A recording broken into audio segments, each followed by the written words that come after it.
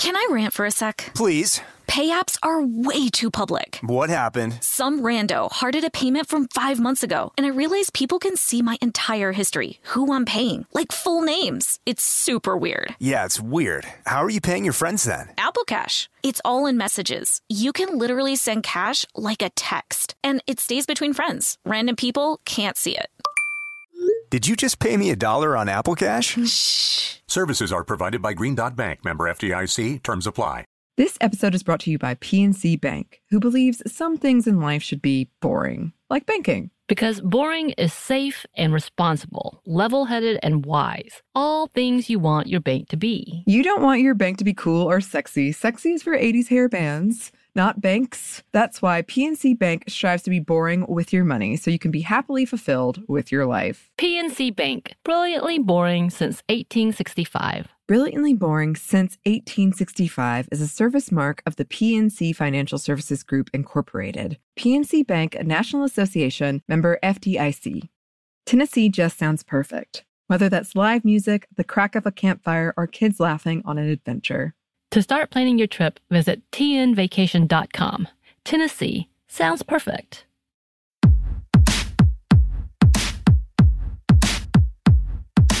Hey, this is Annie. And Samantha. And welcome to Stuff I've Never Told You, a production of iHeartRadio.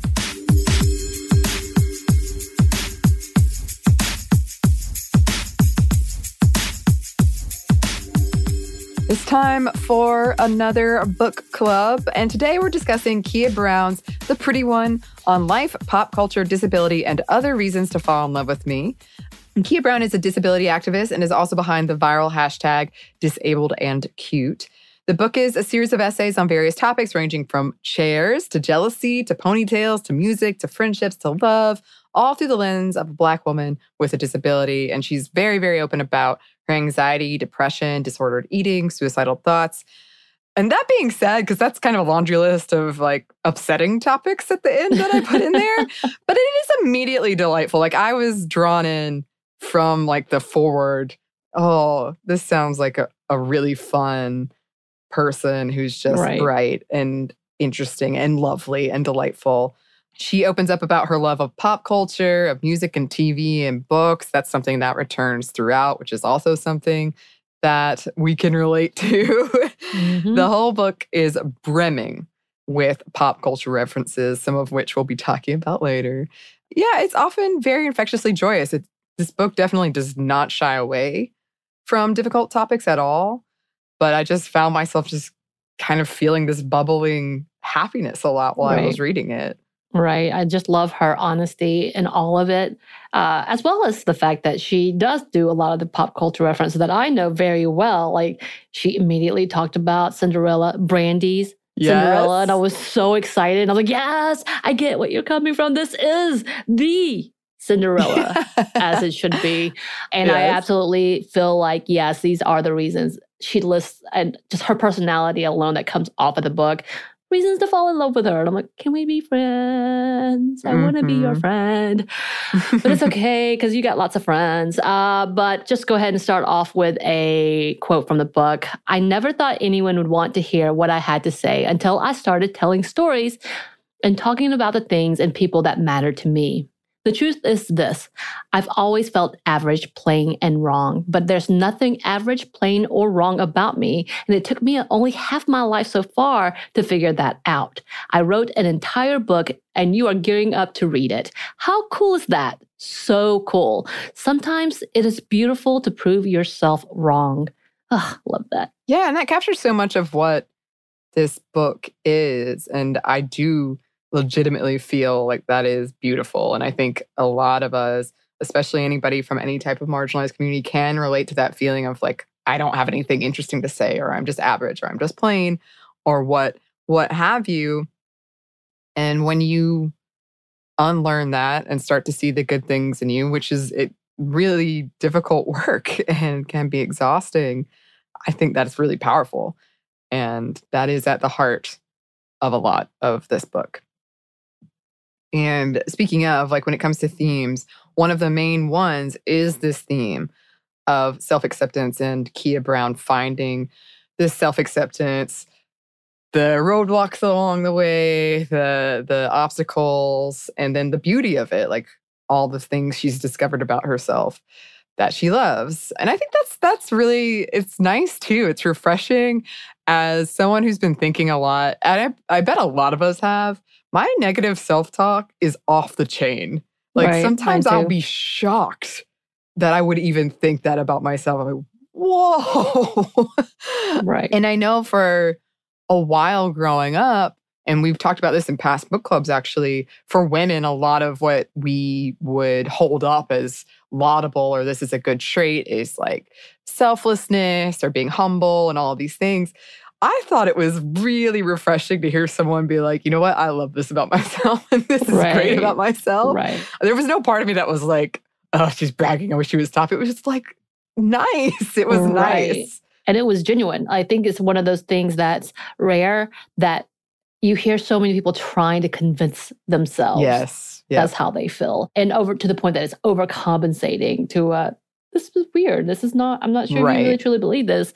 And she's gotten to a point which most people never get to in Mhm. being able to really be genuinely saying, this is what I'm proud of and this is who I am. And it's still, I'm still got a lot to learn. But this is what Mhm. I do know that I love about myself. And that's Yeah. a beautiful, refreshing thing to see, as well as a place where for the longest time she feared herself. And she Mhm. even talks about it in the aspects of different people's perspective, as in like she's talking about her sister learning that for Mhm. herself as well. And I found that really nice to see, like she does spread that beyond because as we're going to talk about later, her relationship with her sister is complicated, Yeah. but beautiful and not so uncommon. Mhm. I found that very interesting as well. Yeah. So here's another quote. My point is that I do all these things in a disabled body, not because I am brave or bold, but because I like doing them and I would love doing them in any body. I adapt to the world because I have to do so in order to live. My disability is cerebral palsy, and it affects the right side of my body, effectively altering my motor skills and reaction time, as well as the strength of my bones on that side. I don't do things in spite of anything, except for maybe the people who told me I'd be nothing and no one. I don't mind being an inspiration if it is for a valid reason, such as admiring how many slices of pizza I ate, an essay or an article I wrote, my clothing choices, or how quickly I can learn the lyrics to a song.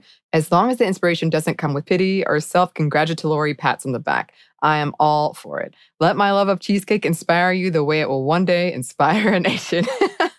Look, her lipstick game is on point. Whenever I see her on Twitter, whenever she posts up pictures, I'm like, yeah, that color's amazing. Mhm. How did you find this color? And give me it. Yes. And I think all of this was so well written because we're going to talk about in a minute ableism and how that's impacted like all of us, but in this case, Kia Brown, and having people kind of using you for inspiration porn. Right. And I feel like that is something that we see a lot in entertainment. And we see it a lot more for philanthropy. They want to say they're giving. Mm. And so they're videotaping themselves giving money to the homeless. They're videotaping themselves doing these things. That is, to me, the most irksome Mhm. thing that I think I've seen in a long time, and really having people going, God bless you, you did such a great thing, you're such an amazing person for recognizing this. And it's kind of gross to that, yeah, you are absolutely dismissing that other person as if it's a dog needing to be rescued. Like there's this whole level Right. of inhumane tactics that get Mhm. mistaken for philanthropy. And I don't quite get it. It makes me really uncomfortable. Again, maybe it's just been in the world where people who are going through things like this often don't realize that it's seen as a negative thing. So kind of that same realm of like, this has been my life. Right. Why are you pitying me? This is weird. As well Right. as to them, it is a barrier, but it's not a barrier. It's something that's just a part of who they are. And why are you commenting on it? And why are you feeling sorry for me? Or why are you berating me for it? It's kind of this, again, like I don't quite get it. Mhm. But I mean, and she doesn't talk about that level, but it's that level of like that pity. Same thing with like the healing and the regular, Yeah. which I know we're going to talk about more, and the religious aspect of it all. It's really like unfortunate that that's one more added thing That whether if you truly believe there are hurdles that there people are having to do that you do not have to, that's amazing. Why are you making it more difficult by bringing this onslaught of randomness and attention that they don't necessarily want nor need?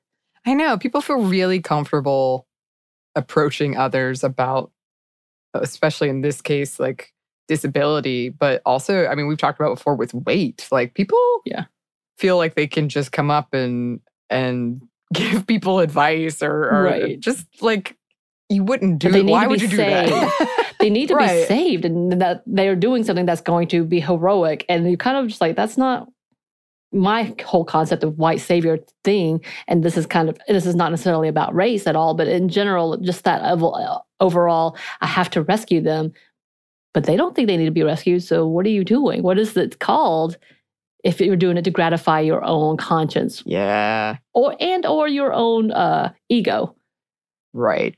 But yeah, I really am glad to see she actually addresses that in such a great way. But moving on to the different quote, my disability is not a thing to see past, but instead a thing to acknowledge and accept before able-bodied people. And I continue existing at the same time in this world. I have both physical and invisible disabilities, and I refuse to be ashamed of them because they are beautiful in their uniqueness and their familiarity. They're mine, but they also belong to a world of others, and that makes them worthy of my appreciation and acceptance. And I think she does a great job in talking about both of those things, because she also wants to acknowledge invisible disability, which has been a thing for a long time and not recognized enough, to the point that we've seen people harass people for parking in handicap spots because they don't see a physical disability. And you're like, you don't know what's going on. Calm the down. This is not about you. Yeah. And you can see a past episode Eves did on Sminty before Female First. She came on and talked about invisible disabilities. And it was great. It was really eye-opening for me. And I was like, oh, wait, I have invisible disability. Whoa. Because, we don't talk about it enough. And I think this is another thing that we do. I guess I won't speak for a lot of people, but I have internalized from media I've consumed a lot of like feeling ashamed of your body if it doesn't work in the quote normal way, in whatever way that is. And it's only recently, and I remember I told you, like, I have these kind of runner's bumps on my feet, and I used to hate them, and I thought they were so ugly. And now I'm like, you know what? That's a part of me, and it is something that I earned. Like, I don't know. It's not the same as what she's talking about exactly, but kind of taking those things where you people might perceive them one way, but learning to appreciate them, and they are a piece of what makes you you and what makes you unique.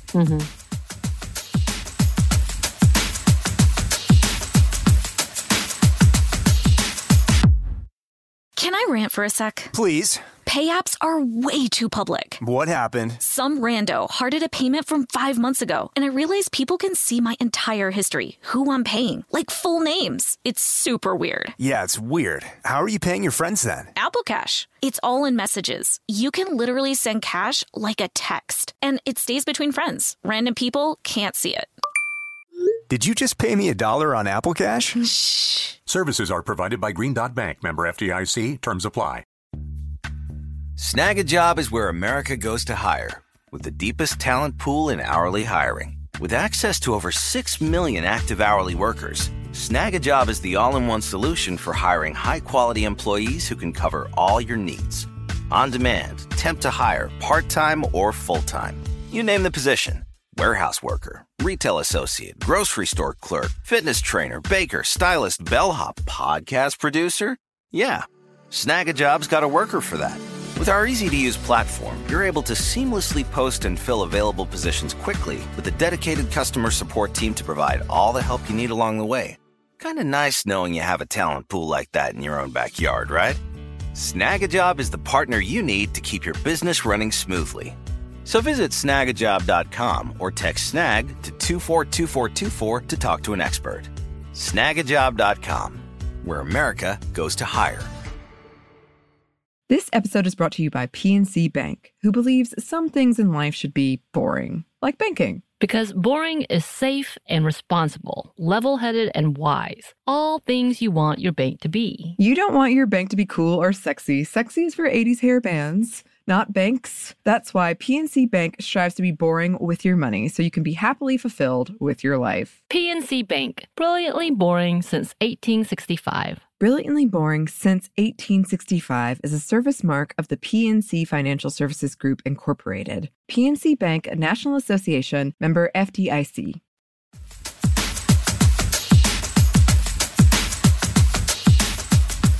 So she also writes this quote I love. I am a Black woman with cerebral palsy who loves herself, and most days that feels like a revolutionary act. It took a lot of work to get to this place, a fountain of tears, grief, and loss, but I'm here, and it is beautiful. And I want to include that one because I think we've talked about that before, where Bridget used the phrase once, I'd never heard anyone use it, but like radical self-love. And like we were talking about, it can be so difficult to love yourself, especially outside of like the white cis male, when there's like factors, all these intersecting factors against you in heavy quotes in society of like, society doesn't seem to love you. Right.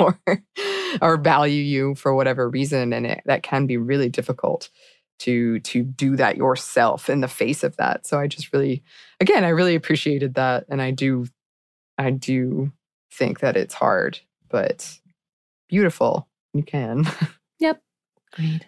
Yeah. She goes on to write, I refuse to be a reminder of someone's worst case scenario again. If you need me to be a reminder, I will be your reminder that things will get better. I will be a reminder that people like me exist and thrive and that we aren't going anywhere. Long gone are the days of silence and complacency. I will see and be seen. I no longer care about the comfort of those who would rather I be quiet or wait my turn for proper and positive representation in our culture and mainstream media. Disabled people are at once invisible and a burden. And yeah, I think she explains that and writes about that in her experience with people feeling uncomfortable and feeling like maybe that's the reason they come up and give you unsolicited advice, right, or whatever it is. Like their comfort is more important than you just existing and being left alone, which is something that we do see. But at the same time, kind of being invisible in a society where you still fight for like access and ADA, and there were a lot of things she wrote about that I kind of were eye-opening for me of like, wow, I really do take that for granted.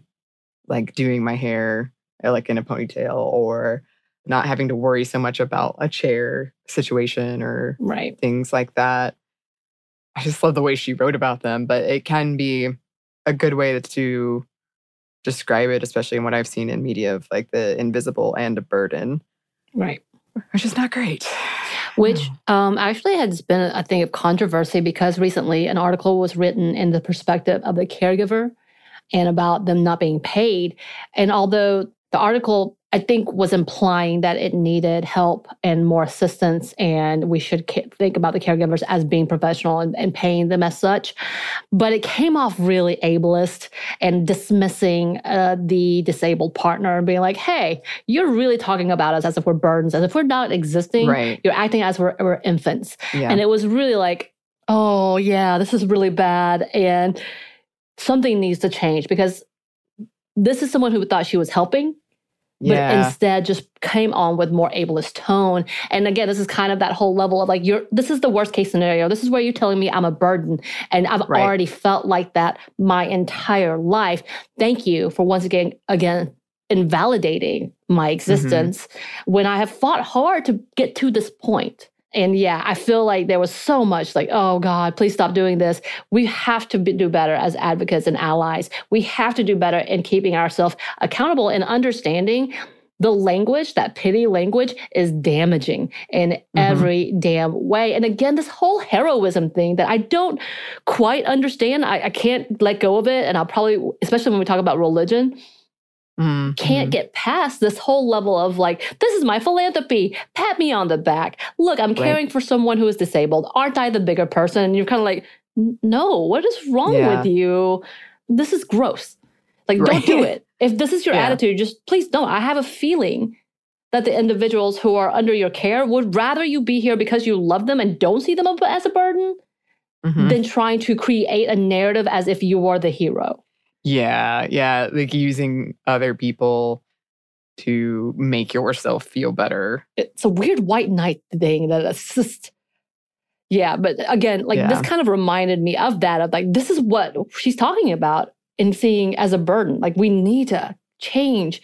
But yeah, as this was written, this was a couple of years ago. And I really hate that we're still here.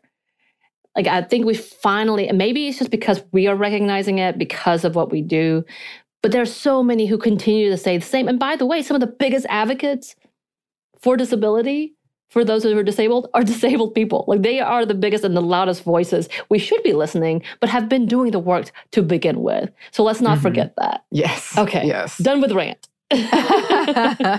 Oh, I don't know about that because That's true. It's not. It's not. we're over. moving into some discussion around ableism, some more discussion around ableism, because, as I said, self-acceptance is a lot of the heart of this book. But the flip side of that is the years of self-hatred and all of the obstacles that were in the way for Kia Brown to arrive at this point. And it did take her several years and a lot of hard work.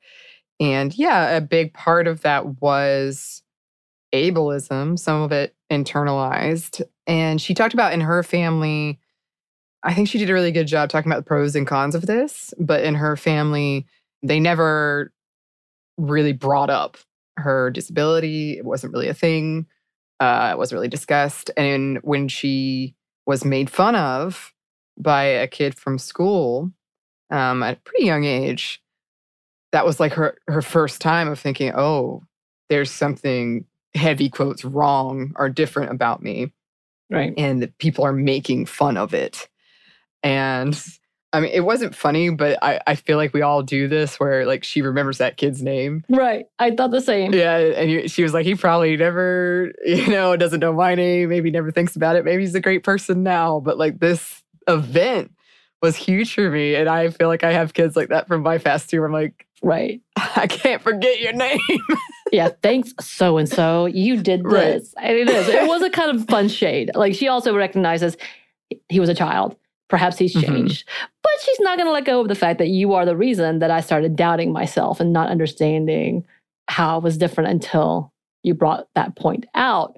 Yeah, and she did talk about the family dynamic. And I can understand to a certain degree of the insulation of being told, you fit in, you're part of us. And it being true because that's what I felt. And then going outside of that world, realizing, no, this is not true. This is not true. I'm very much an other.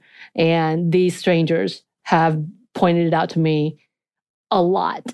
And there's nothing I can deny about that. And I wasn't prepared.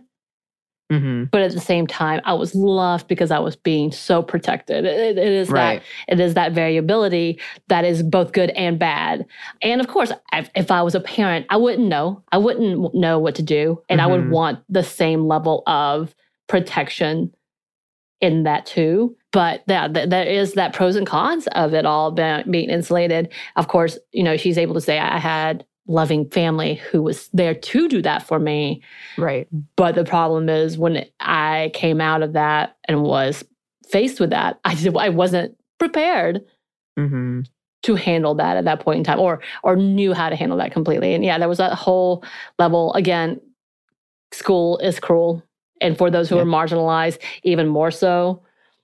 And she definitely talks about the privilege she did have because she had a supportive family. But the fact that she did not have that white privilege, she did not have the ableist privilege, like all of those things. She didn't have the gender privilege. There are those things that was a shock and you have to work through. Yeah. And no one can really do it for you. And that protection at least gives her, and it did for myself, some level of ground to be like, but that's not the truth. It can't be. Right. Because of this. But yeah, that was a whole thing for sure. And she also writes, it's something that helped me because you and I have been struggling with this for a minute on this show in general. But she writes, I am a Black disabled woman. I am not handy capable, differently abled, special needs, or any other iteration of disabled that says anything but the word disabled. When I say as much, I'm speaking for myself and myself alone. My thoughts on the matter are not the case for every person with disabilities because we are not monolithic. Some people like or use the terms above, but I do not. What I'm about to say might make some of you uncomfortable, but discomfort is imperative here. Discomfort has made a lot of things better in the long run. When I stopped caring about the comfort of able-bodied people with regard to language used about my disability, I felt free for the first time in my life. You see, these other synonyms for disability were created because the word disabled often makes able-bodied people more uncomfortable than it makes those of us with disabilities. And I think that was huge because you and I have gone back and forth, Annie, on, okay, we want to highlight and bring out, especially with women around the world who are strong advocates and fighters, and recognize these people who have done so many amazing things in making change, whether it's in the UN, whether it's in the US, whether it's like just in cultural altogether. And I think it's so important that we do talk about these things. But as able-bodied people, we are very, very wary of the connotations of language. Yes. And again, she says this for herself. So disabled for her is fine. And we will absolutely recognize anyone who says otherwise and says, please say this instead, then we would definitely recognize it. But it is, you have to remember language is important and why it is. And again, you have to also figure out for yourself why you're uncomfortable. And if you are the ally and not the disabled individual, don't just rely on yourself. Listen. We have to listen. That's the other part to that. And I also love that she does talk about that for her, when she hears people saying things like handy-capable, it's typically those who are caretakers who say that. Right. And not the individuals, because again, they are uncomfortable or they feel like it's a failure to say otherwise. So we have to recognize we need to talk to the source, research the source, make sure we understand they're coming from. Language in itself is so important. Yes, I love that too, because we have been discussing that, and we never want to not talk about something because we're too afraid to like use the incorrect language. But we do want to get it right, and we want to like not be offensive and be up to date. But I just really appreciated this. And I remember back when Eves came on and we did that episode, she was talking about, there's, debate in the community about which term is a better term or which way is better. And that debate is healthy and ongoing. Right. Yeah. So that's good to know. I did like reading this. It does remind me of what we were talking about earlier of, kind of the inspiration porn aspects. And we see this a lot where it is usually not the community in question using the term, unless it's somebody trying to make money. But I'm thinking more widely of like when we had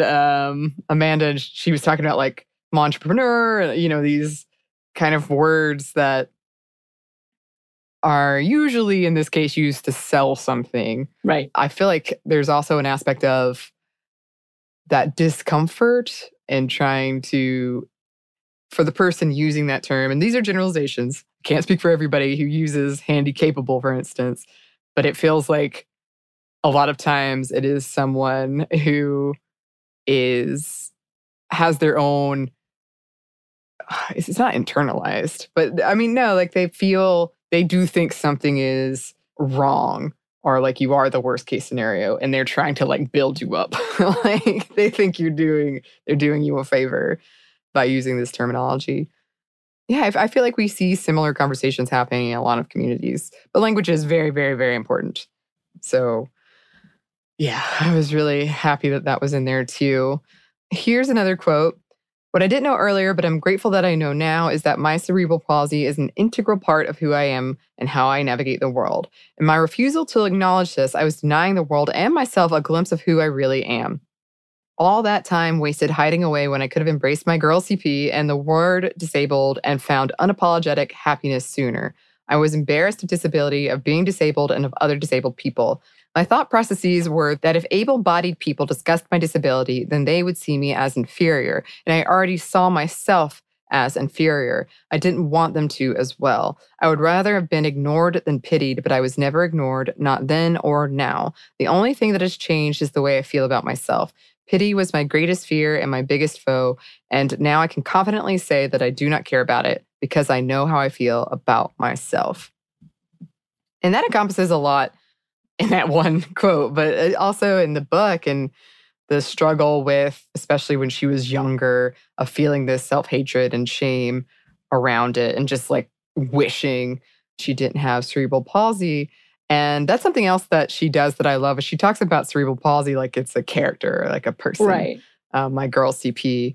And she's open about like, some days she's a real bitch and I hate her. Like some days there's no reason for why this is happening. I can't figure it out.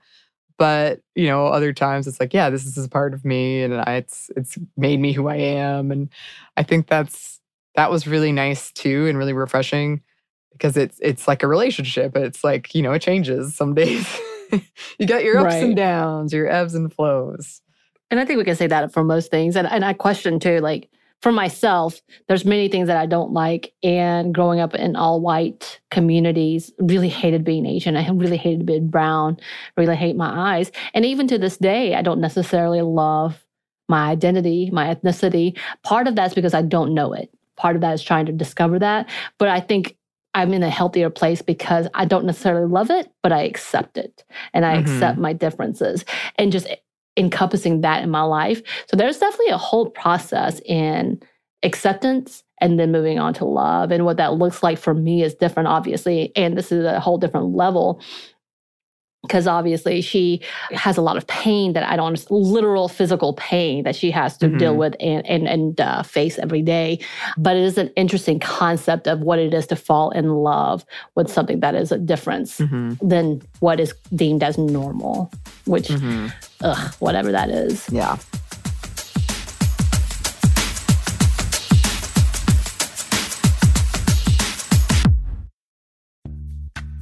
Snag a Job is where America goes to hire, with the deepest talent pool in hourly hiring. With access to over 6 million active hourly workers, Snag a Job is the all-in-one solution for hiring high-quality employees who can cover all your needs. On demand, temp to hire, part-time or full-time. You name the position. Warehouse worker, retail associate, grocery store clerk, fitness trainer, baker, stylist, bellhop, podcast producer. Yeah, Snag a Job's got a worker for that. With our easy-to-use platform, you're able to seamlessly post and fill available positions quickly with a dedicated customer support team to provide all the help you need along the way. Kind of nice knowing you have a talent pool like that in your own backyard, right? Snag a Job is the partner you need to keep your business running smoothly. So visit snagajob.com or text SNAG to 242424 to talk to an expert. Snagajob.com, where America goes to hire.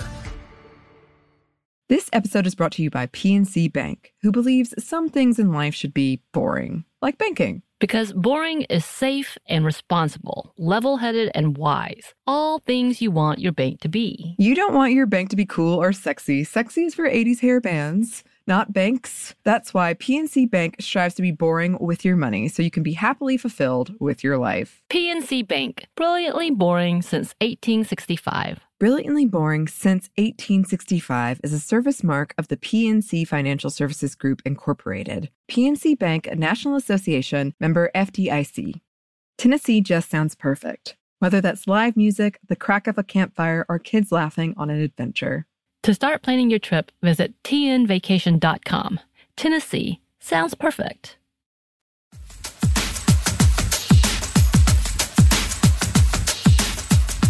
And I've been kind of harping about it already, and I'm ready to talk about it now, is that whole idea of like unsolicited advice and this whole, that whole thing like of cures, whether it's prayer or marathons trying to raise money. And not that we don't necessarily think cures are bad. I definitely don't. But I think there's a whole level of when you talk about cures, thinking about something as an enemy. And so those people who are dealing with that in their life, feeling that that means they are the enemy. So There's a whole lot of things, but here's another quote. A recent study found that a disabled person is killed once a week by a family member or other caregivers. There are 52 weeks in a year, and a disabled human is murdered at least once every week. Yet there's hardly any coverage or outrage about it. These stories are often framed in two ways. The killers just couldn't take it anymore, finding the caretaking too much for them to deal with, or they were just trying to set the disabled person free because their faith told them that their loved ones could be free of disability and death. And yeah, we have constantly seen this whole narrative. And don't get me wrong, I think for those who, again, I kind of mentioned that story about the fact that caregivers were being highlighted as heroes and seen as the disabled member, family member being the burden. But this whole level that it is a death sentence in itself is so tragic in so many ways. And I can't, and we don't talk about this enough. We don't talk about this. We have talked about that the fact that the statistics for abuse in those in the disabled communities are much higher. Poverty level, death rates, sexual abuse, sexual violence is higher than the abled community. And we really have to keep mentioning this conversation because nobody protects them. And this absolutely is a horror. That the fact that there's no law that goes beyond the regular, I guess, statements. And that we already know is hard to prove. There's so many ways, like this type of crimes against humanity is really hard to prove. And it is a horrifying thing that we're not talking more of it. But yeah, also this weird narrative, because it's in books, because it's in movies, that the caretakers who do these things are heroes and had to choose because they're suffering. And it's like, no, if it's not the disabled person's choice to, say that they don't want you to revive them or something. Yeah. That's not what you're doing. Yeah. And we've been talking a lot about entertainment. As we said, that is key throughout this book. We're going to talk about it more in a little bit. But that's something I don't think we've touched on like tangentially a lot, but I don't think we've ever directly discussed. But that's, as you know, we love horror. I love horror movies. But that's a big problem in horror movies, I feel like, is someone with a disability, whether it's invisible or not, is in one way or the other the villain. Right. Or something is wrong with them. Or in some cases, this kind of thing happens where somebody will kill the disabled person to start off the plot, which is not great either. That's like what we talk about when we're talking about fridging of women or the bury your gays trope. It's the same kind of thing. But yeah, a lot of when she was talking about entertainment, there was a whole chapter kind of devoted to representation in entertainment. That's one of the things that kept coming back to me is like all of these examples I had of, she was good and she pointed out a lot of times it's like sad, usually white men hating themselves and wanting to be, quote, cured. Right. Or the villain. But I've seen this plot line as well, for sure.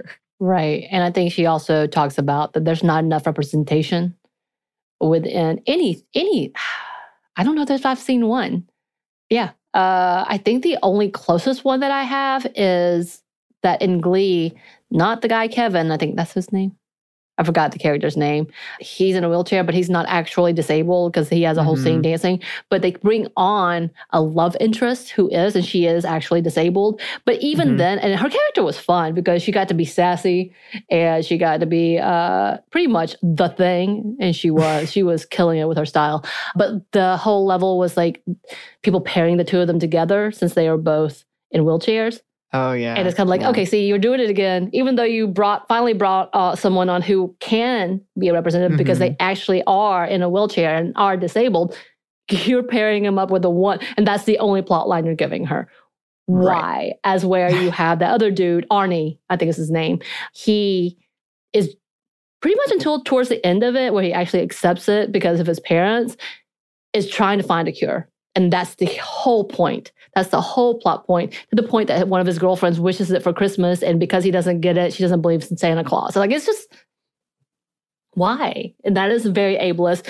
And we follow along with it thinking, oh, of course, this is what being disabled looks like, being sad all the time. And it's not. It's not that case. And shame on us for thinking that. Yeah, well, and she talks about that too. It's like one of the other kind of frequent tropes is like the sad teenage movie where one of them has some illness or disability that will kill them in the end, or they decide that they would rather die than go on. Right. Which, is... I didn't know exactly what she's talking about. That's a very common trope. And that's one of the reasons she wrote this book. And she was like, we can have other things than tragedy. It's not just tragedy.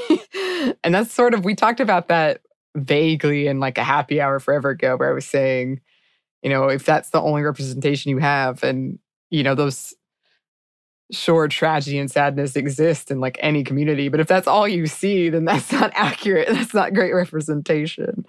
So she goes on, here's another quote. Disabled people do not need strangers or people we do not know telling us how we should try to fix or change our bodies when we never said we had a problem with our bodies in the first place. We are not problems. We are people who deserve the same rights to life, liberty, and the pursuit of happiness as everyone else. The fight for change is not ours alone. We need to end the constant cure narratives ingrained and championed within our culture. We need to end the just kidding, you were never sick narratives, the death means freedom from disability narratives, and the idea that if the body is not 100% able all of the time, it is to be pitied and dismissed while simultaneously being molded into something it can never be.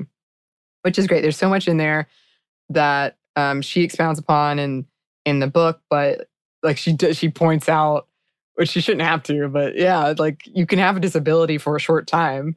So if you like break a leg or something, then suddenly that access will be very important to you, right? Right. And then it's not exactly the same thing, but when my dad was dying, I remember so many well-meaning people, and I truly believe they were well-meaning, but it did make them uncomfortable. They were talking to someone who's dying and in pain.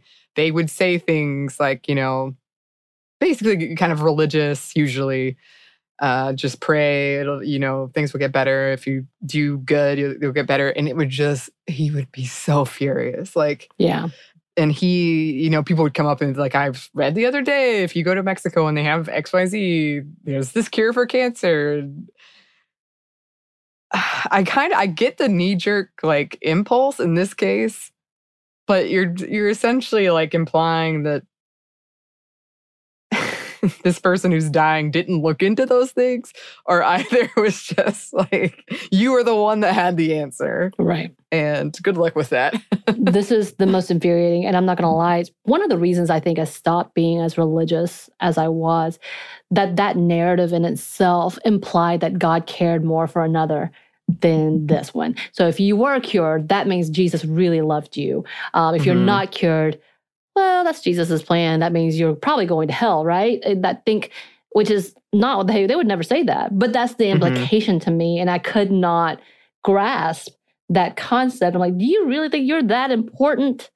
Yeah. That somehow a deity of billions of people thought you were special and therefore cured you. And not to dismiss those who may have gone through something they feel like it was a miracle. Wonderful. But the fact of the matter is that narrative does imply a hierarchy of those who are healed and those who are not, as well as those who are chosen and those who are not. And that woman who came up to her and said, I'm praying for a cure for you, you. And that's what I would have said. She was much nicer and apparently in shock. But in my mind, I was like, how dare you come at me implying that God doesn't love me if something doesn't happen. How dare you? Especially she who is a religious woman and has finally, as she says in the book, come to have one of the best relationships in a long time in her religious beliefs. How dare you imply, because it's not your standard, that perhaps God doesn't love me? Yeah. And she was a kid when this happened, by the way. Yeah. She was a teenager. And I was like, that alone for me would have been enough to turn around and spit on somebody. Like, I think I would have been ready, because this narrative is damaging in so many ways. And you're damaging other people who truly needed Jesus or truly needed a deity or truly needed a faith by implying if something doesn't happen, that something has gone wrong and you have done wrong. And that is probably, obviously, I feel very, very strongly because I've seen it way too much. I've seen it in this industry. I've seen it in many industries where that is implied, especially in the U.S., for us, especially in the South, where that is an implication of prayer heals all. And then coming back with, well, that's not God's plan, to all these things. And like, you can't have one or the other. Like that, don't sit here and imply you know God's plan by doing these things. Yeah. And then tell me, oh, just playing, that wasn't God's plan. So you're wrong. No need to say it up front. If you want to pray for someone, that's just kindness. That's great. Do that. Do that on your own. You don't have to do this, because that, again, puts those kind of connotations on someone else with expectations that may not be met. And how dare you? You have killed someone's spirit because of that. Again, coming back to the fact that Kia Brown seems like a woman of faith and believes that, and has come to a point that she loves herself. And so I'm glad that she did not have that for herself, who could have easily done so. But just as a reminder of what this is, this whole saviorism, this whole level of things that you're like, you need to be careful. We all need to be careful when implying that you think someone's in a bad place because you feel like you could not handle it. I hate this. I hate this narrative in every aspect. Just as someone who is a survivor of any type of abuse or victimization in general, to come and be like, I don't know how I could handle that situation, is infuriating, as if I deserved it or was built to handle it. Right. Don't say this. Don't do this. This is out of bounds. This is ugly. It's ugly. As you want to bless someone, it's ugly. Don't do it.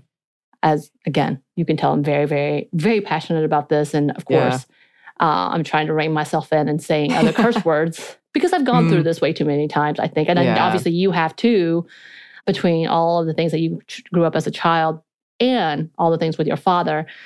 There's too much in that it's like your good intentions, this is the road leading to hell. Like this is that part of it.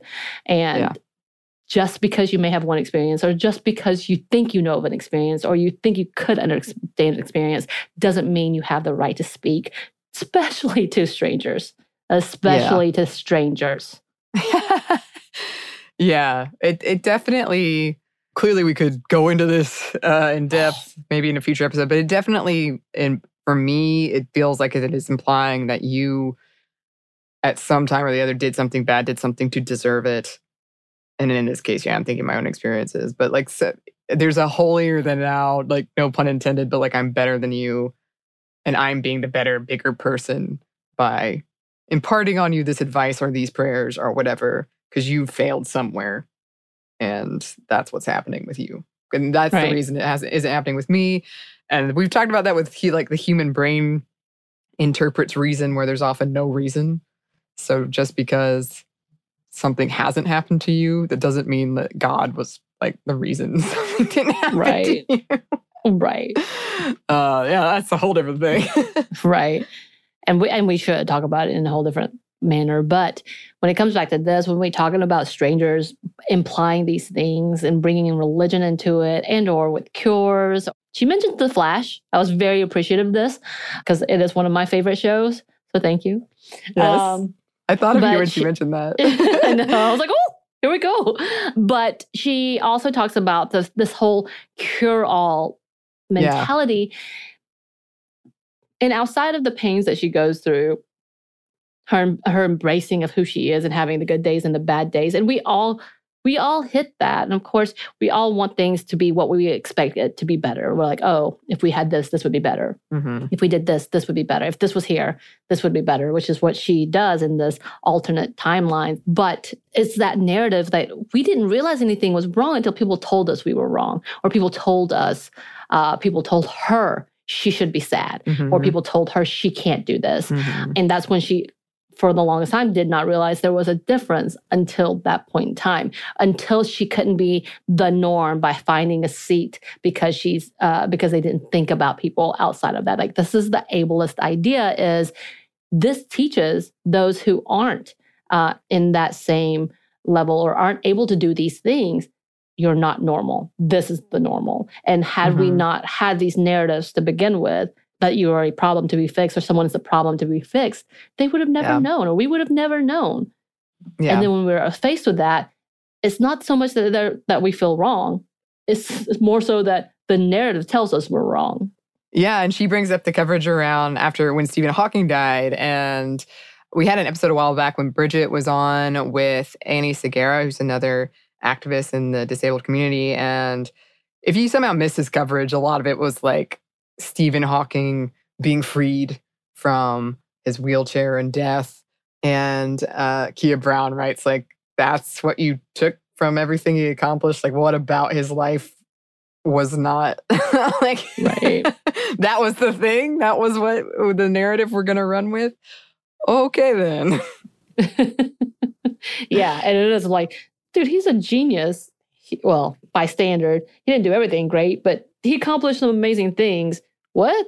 I don't think that his biggest fault was having a wheelchair, by the way, either. Yeah. Just FYI. But yeah, and continuing with that, she talks about the importance of accessibility.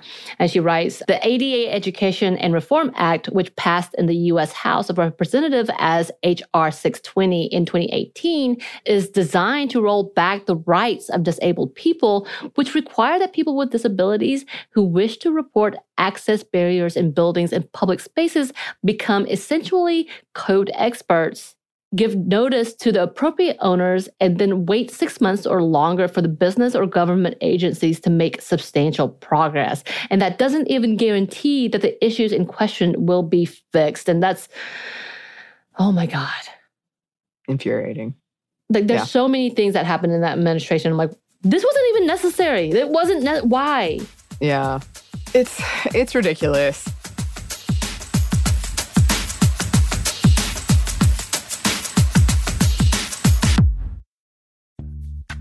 Snag a Job is where America goes to hire, with the deepest talent pool in hourly hiring. With access to over 6 million active hourly workers, Snag a Job is the all-in-one solution for hiring high-quality employees who can cover all your needs.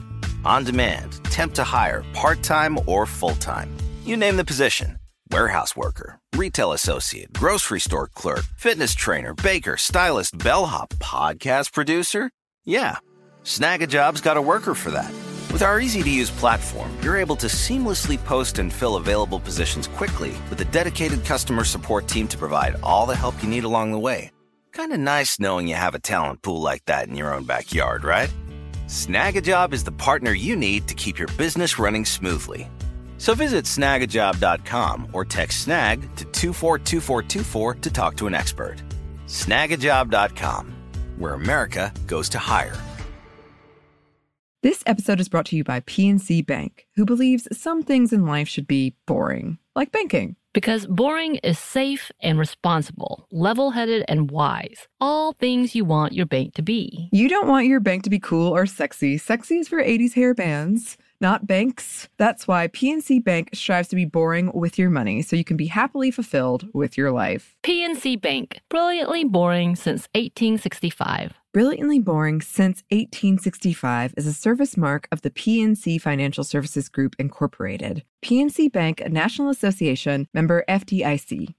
Tennessee just sounds perfect. Whether that's live music, the crack of a campfire, or kids laughing on an adventure.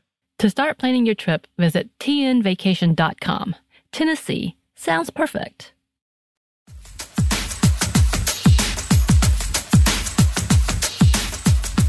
And then we wanted to talk about Kia's relationship with her twin sister, Leah, and kind of this jealousy around it when they were growing up and resenting Leah's body when she would compare it to her own. Right. And she writes, how dare she walk around beautiful and, quote, normal with her standard and normal working legs and arms while I walked around like a freak. And the older Leah and I got, the deeper my anger took root and grew. I'd pick fights with Leah, call her names, scratch her body by using my stronger left arm, and bite down before she could block me. I did this in a desperate attempt to make her as ugly as I thought I was.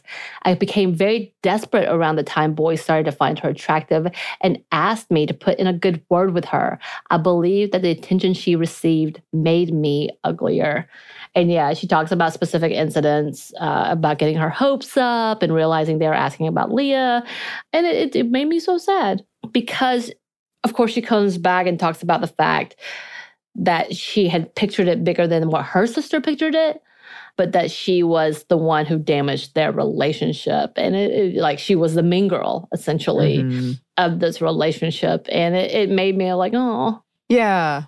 Yeah, because they're twins. Yeah. And it is one of those things where I was reading it and it reminded me of what we talked about recently in like Jennifer's Body, where these like oppressive, like white supremacy, patriarchal systems end up turning, people, marginalized people against other marginalized people, or just people in your life. I'm glad that their relationship is well on the mend and healing, and they're very close now. But it is sad when you think about those things in your life where you're like, I was lashing out at the wrong person. And she has this whole chapter on jealousy, looking into it and why it happens and why it happened in this case. And it is very relatable, but it is very sad because, like you were saying, it's one of those things that she kind of learned this hatred of herself. She didn't have it, and then she learned it, and then that separated her even further from like a relationship in her life that had been healthy and nice and would have hopefully been that way throughout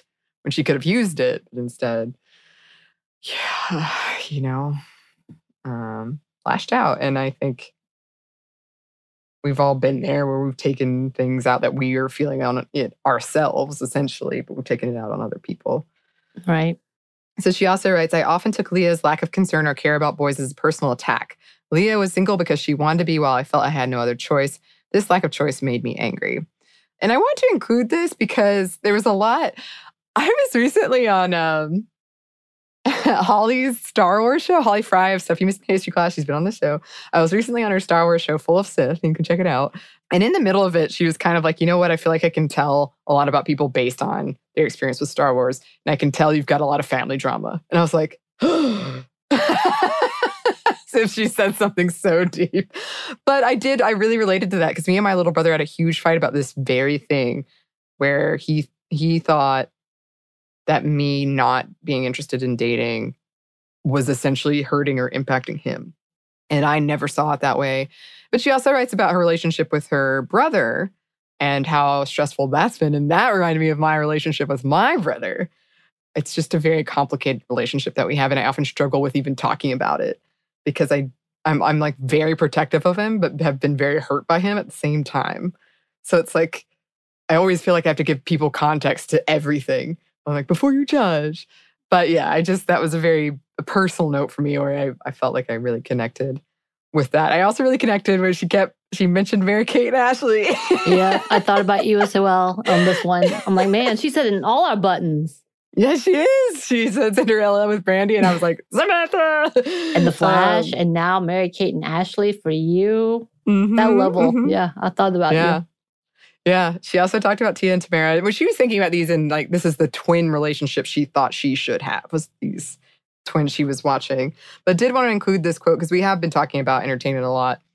The idea that disability is punishment is reflected back to us in TV and movies, thus influencing policy and law. The fear of expressing a part of who you are for fear of backlash is a familiar concept to most marginalized people. But the cycle can be broken once we take the step of ending the stigma so that people feel comfortable disclosing and telling worthwhile stories about disability, which can change cultural ideas and policies that negatively affect the disability community.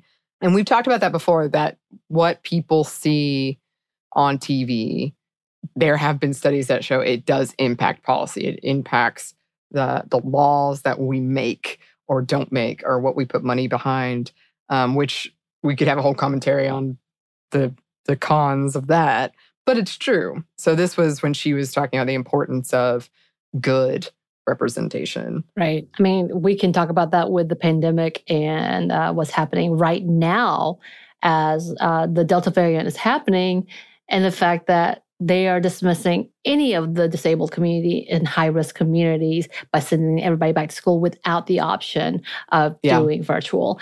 And again, no one's really talking about it as much as the disabled community or those who are impacted by it. And that's the unfortunate part, is because people are not willing to talk about it if it's not personal to them. Right. So about their children, sure. Children are annoyed by masks. don't make them wear masks. Oh, children need to be back in school because I don't want them here. To be fair, that's not most people. I'm not dismissing the fact that having children at home is hard. I know it is, and that those who do not have access. But what I'm saying is those are the larger conversations than those who of the disabled community. So we have to recognize that. Yeah. Just saying. For sure. A lot of putting the comfort first. That's what gets me about the mask is I'm like, you know what? I get that maybe it's more comfortable for you, but in the end, it's about comfort, right? Right. You can do it. It's going to be fine. That's not a need. Comfortable is not necessarily need-based. Yeah. Used to getting what you want. I see. Same thing with the critical race theory, but hey. Yep, exactly. Erg. Erg indeed. And then I did want to include this very briefly before we close out too. She has this whole thing about like love and how much she wants to find love, her love of rom-coms. That also made me think of you. I love how she has that like Hallmark one where she was like, oh, this is my relationship. Like just picking up on those things. And she writes about like never having been in love and the fear of never finding love, of never being in love, of being worthy of love, and how she wants those things. And I was just really moved by it because it's a very personal thing to be open about with. But it's something I also connected with because I have caught myself wanting those things even though I identify as asexual or gray sexual. And I think it's because I do see it and it looks so wonderful in entertainment. But it was just kind of nice to read about, like, oh yeah, this is sort of what I'm talking about. It's like, it sounds lovely. I think we all yearn for that. And she talks about this with her music too, like her moods and what she felt through music, whether it was through Paramore or any of the old school stuff. She also talks about Demi Lovato and their song Skyscraper, which actually I loved that song. And it's probably one of the most tear-jerking, like open, raw songs for me as well. So when Kia was talking about it, I was like, yeah, they do an amazing job in this level because I think Demi Lovato was coming through the first rehab stint and just letting those go and just feeling so fragile, but at the same time breaking through all of that.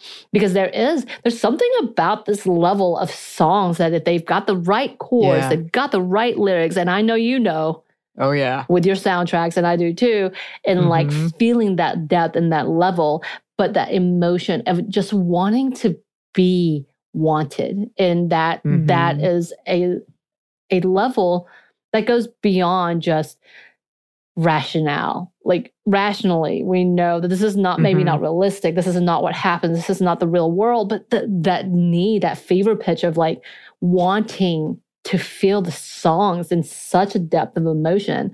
And we can, whether it's feeling all of a sudden inspired or feeling so sad and broken or so like empty and alone, which is that emo phase. But finding that love, that being told you're that girl, that special one, that, you know, you're the most beautiful woman when the worst state of being. And never really actually hearing that to actually find that is rare. And that is that one like holy grail, I think, for a lot of young girls to wish to be the boy band fantasy. Yes.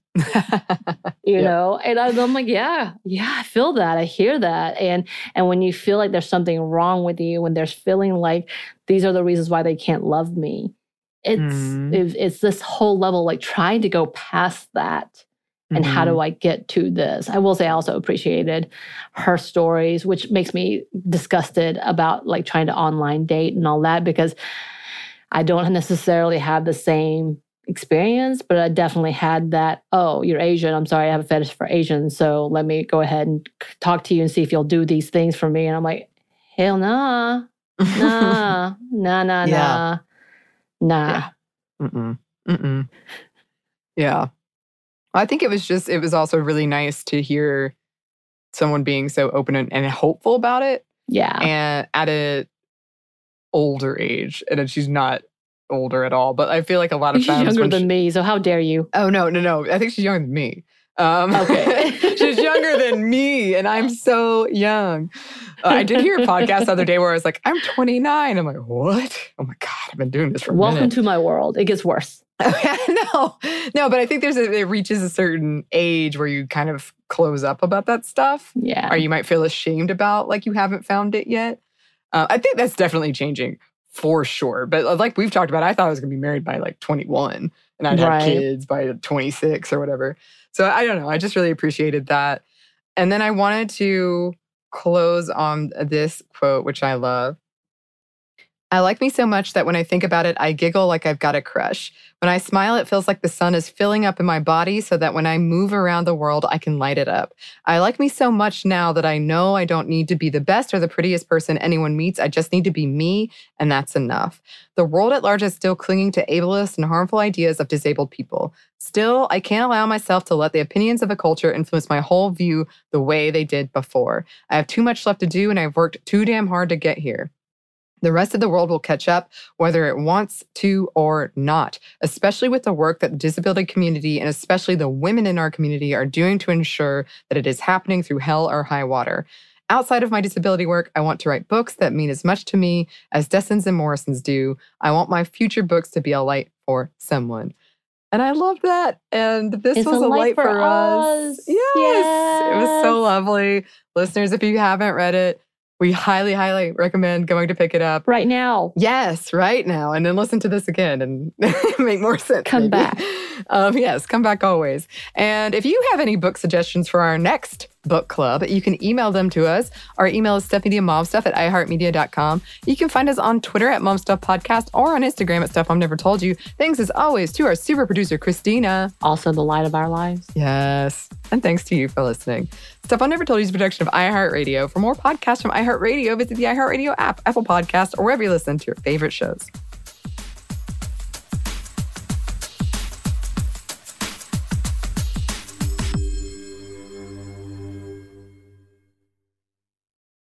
This episode is brought to you by PNC Bank, who believes some things in life should be boring, like banking. Because boring is safe and responsible, level-headed and wise. All things you want your bank to be. You don't want your bank to be cool or sexy. Sexy is for 80s hair bands, not banks. That's why PNC Bank strives to be boring with your money so you can be happily fulfilled with your life. PNC Bank, brilliantly boring since 1865. Brilliantly Boring Since 1865 is a service mark of the PNC Financial Services Group, Incorporated. PNC Bank, a National Association, member FDIC.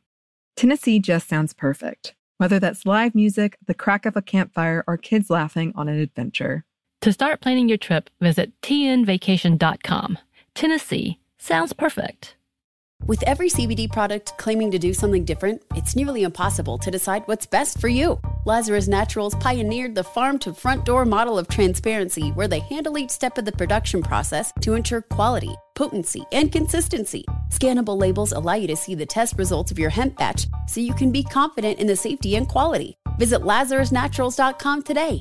Lazarus Naturals, committed to improving your life as well as the world around you. Not available in Idaho, Iowa, or South Dakota.